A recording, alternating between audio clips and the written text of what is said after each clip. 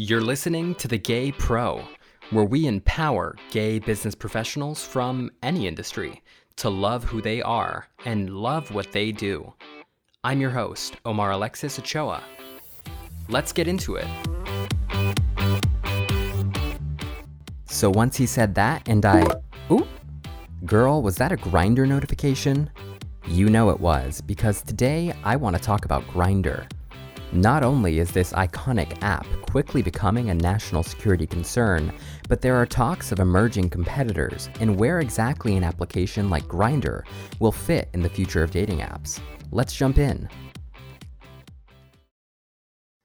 As you may have seen in recent headlines, the United States has been working actively to retake the controlling investments of the infamous dating app Grindr from its new Chinese parent company, Beijing Kunlun Tech.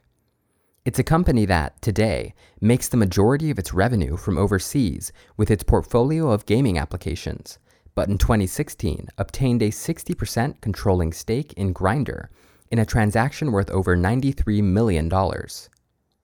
Eventually, the company did obtain the remaining stake for over $150 million, and now owns the app in its entirety. This occurred in a total of 2 transactions, neither of which were reported to the Commission of Foreign Investment in the United States. This is actually where the situation gets a bit sticky. Although the US took no action back in 2016 or 2018, when each respective transaction occurred, the fact that neither was reported to the Commission allowed the US to go back and review them. But why does the raunchiest social media platform for gay men matter to the US government?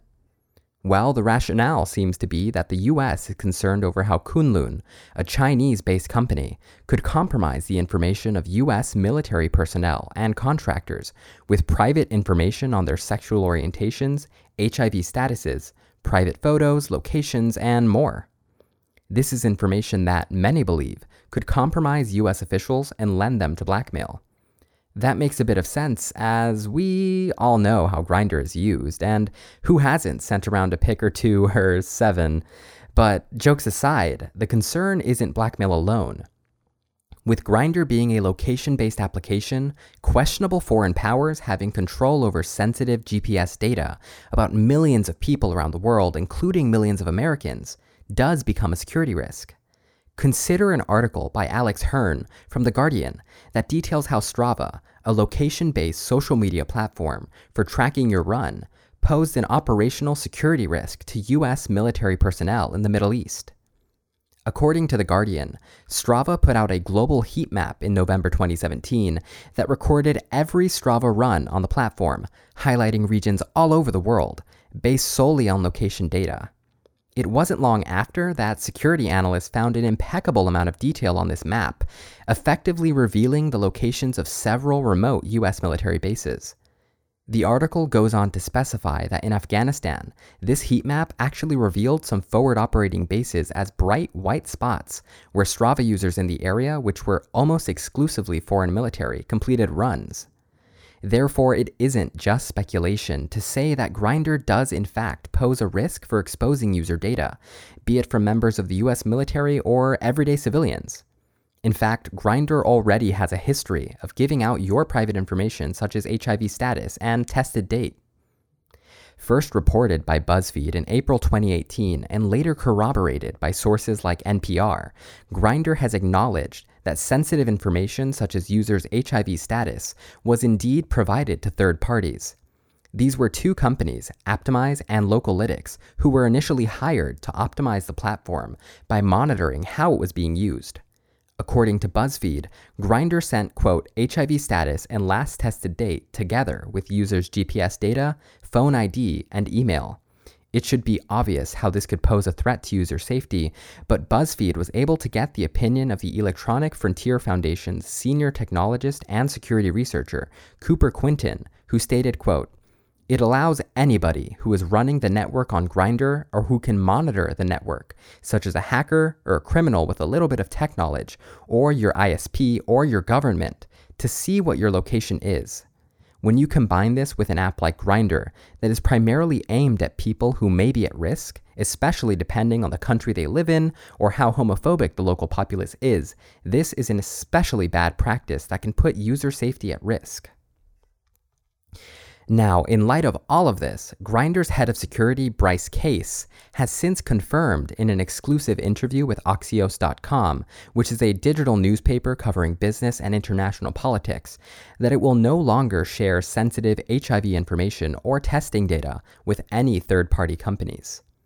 This may well be too little too late, though, as Grindr has already shared information which now lives in not one, but at least 3 places: Grindr, Aptimize, and Localytics.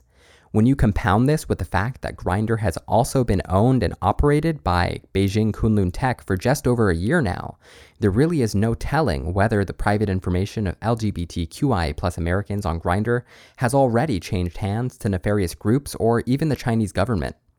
Suffice it to say, Grindr most certainly has its fair share of problems. However, it's not the only dating app out there for LGBT people. Millions of users, including myself, have flocked to alternative dating applications like Scruff, Hornet, Hinge, and Bumble, all of which provide their own take on relationships for LGBTQIA+ users. The latest contender, however, is now Facebook Dating. Facebook Dating is rather new and operates as yet another aspect of the Facebook app, wherein users can create a separate dating profile and potentially match with new people and even friends of friends. The app in its current state, however, doesn't allow users to connect with current friends, although there is some discussion that Facebook will soon be unveiling a secret crush feature that will allow you to select up to 9 of your friends to be your secret crush. If 2 of you are crushing on each other, then that's a match. Facebook Dating will also implement a matching system that leverages information on your interest, location, and even attended events. According to Vox.com, the concept is meant to reflect the probability of 2 people being likely to meet in real life anyway, by leveraging this location and events data. Now, back in my heyday of dating, I remember an application called Happen. I found it to be rather unique as the app leveraged your location data in order to match you to others that you have at some point crossed paths with, undoubtedly using pings from your smartphone in order to make the match. The concept was compelling, as it cast an air of mystique that suggested love really was just around the corner. I'm glad to see this concept making its way back into the mainstream, as I think it'll be a key to Facebook Dating's success. However, some critics have remained skeptical that Facebook Dating will be very successful at pairing LGBT users at all. Grindr's chief financial officer, Wei Zhao, weighed in, telling Pink News, quote, "We are unsure if the platform truly understands the needs of the LGBTQ community, particularly in areas of the world where LGBTQ people face tremendous amounts of violence." After all, Grindr has dominated the gay dating sphere for over a decade now, and still commands a user base in the millions. According to Pink News, however, Grindr has offered to serve as a resource for Facebook Dating as it begins to focus on LGBTQIA+ romance. But is this really what the community needs? I would say that Grindr is far from the model candidate to base any app off of, not only from the perspective of design, but also from the perspective of ethics. Grindr has been on the decline for many years, following scandal after scandal after scandal, and no one has put it better than John Schaudel in The Washington Post. In perhaps the most standout example of Grindr's decay, Schaudel writes, quote, "Prejudicial language has flourished on Grindr since its earliest days, with explicit and derogatory declarations such as no Asians, no blacks, no fatties, no femmes, no trannies, and mask for mask, commonly appearing in user profiles. Of course, Grindr did not invent such discriminatory expressions, but the app did enable them by allowing users to write virtually whatever they wanted in their profiles. For nearly a decade, Grindr resisted doing anything about it." Now, anyone that has used Grindr for even an hour can quickly see the cesspool it has become, with blatant racism, transphobia, and yes, even homophobia plastered across. Grindr is also riddled with users and bots advocating heavily for risky sex practices such as bareback sex and hard drug use such as crystal meth. It is therefore rather alarming to see the New York Times quote Grindr's founder, Joel Simkai, in 2014 stating that he never intended to shift a culture in regards to user behavior on the app. This is while other top apps have outlined zero tolerance for it and flourished. So if I were in Facebook's shoes and looking to truly understand the LGBTQIA+ community, I would say Grindr is the last place to look. It's fallen out of touch and is very much tone deaf in regards to fixing these problems. Consider the launch of Kinder, a short-lived PR campaign thrown together by Grindr that attempted to educate users on cultural sensitivity in regards to race. Not only was this program quickly over and done with, but it was ultimately at odds with the core function of the app itself, to filter your preferences based on height, weight, and today still, race. As if that weren't enough, Grindr's own president, Scott Chen, is not only a straight man, but he has been quoted by The Guardian stating he believes that marriage is, quote, the holy matrimony between a man and a woman.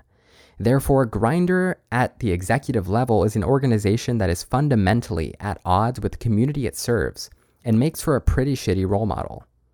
From its pervading issues with protecting user information and protecting users themselves as the platform perpetuates hate, oppression, and self-destruction, Grindr is a monolith in gay culture that must utilize its influence to benefit the LGBTQIA+ community and not further divide it. This is something that, unfortunately, must come from the top down, not only with a change in executive leadership to more accurately reflect the community it serves, but a change in business culture that will aim to bring our community together and not aim to destroy it. Grindr's executive level suite seems to be pervaded by hate and cisgendered heteronormativity, judging solely by the types of people it's led by. As a result, I find it hard to argue that Grindr as a company isn't endorsing self-destructive behaviors like risky sex and hard drug use, perhaps harming our community by proxy. It's for this reason I urge LGBTQIA+ professionals and our allies in the sphere of online dating to continue being exemplars of change and to fight corporate red tape that claims LGBTQIA+ empowerment is not possible. That's about it for now, but I would love to continue this conversation online. Please make sure to check out The Gay Pro on Facebook and Instagram, or tweet me at TheGayProFM. Thank you so much for listening, and I'll see you next time.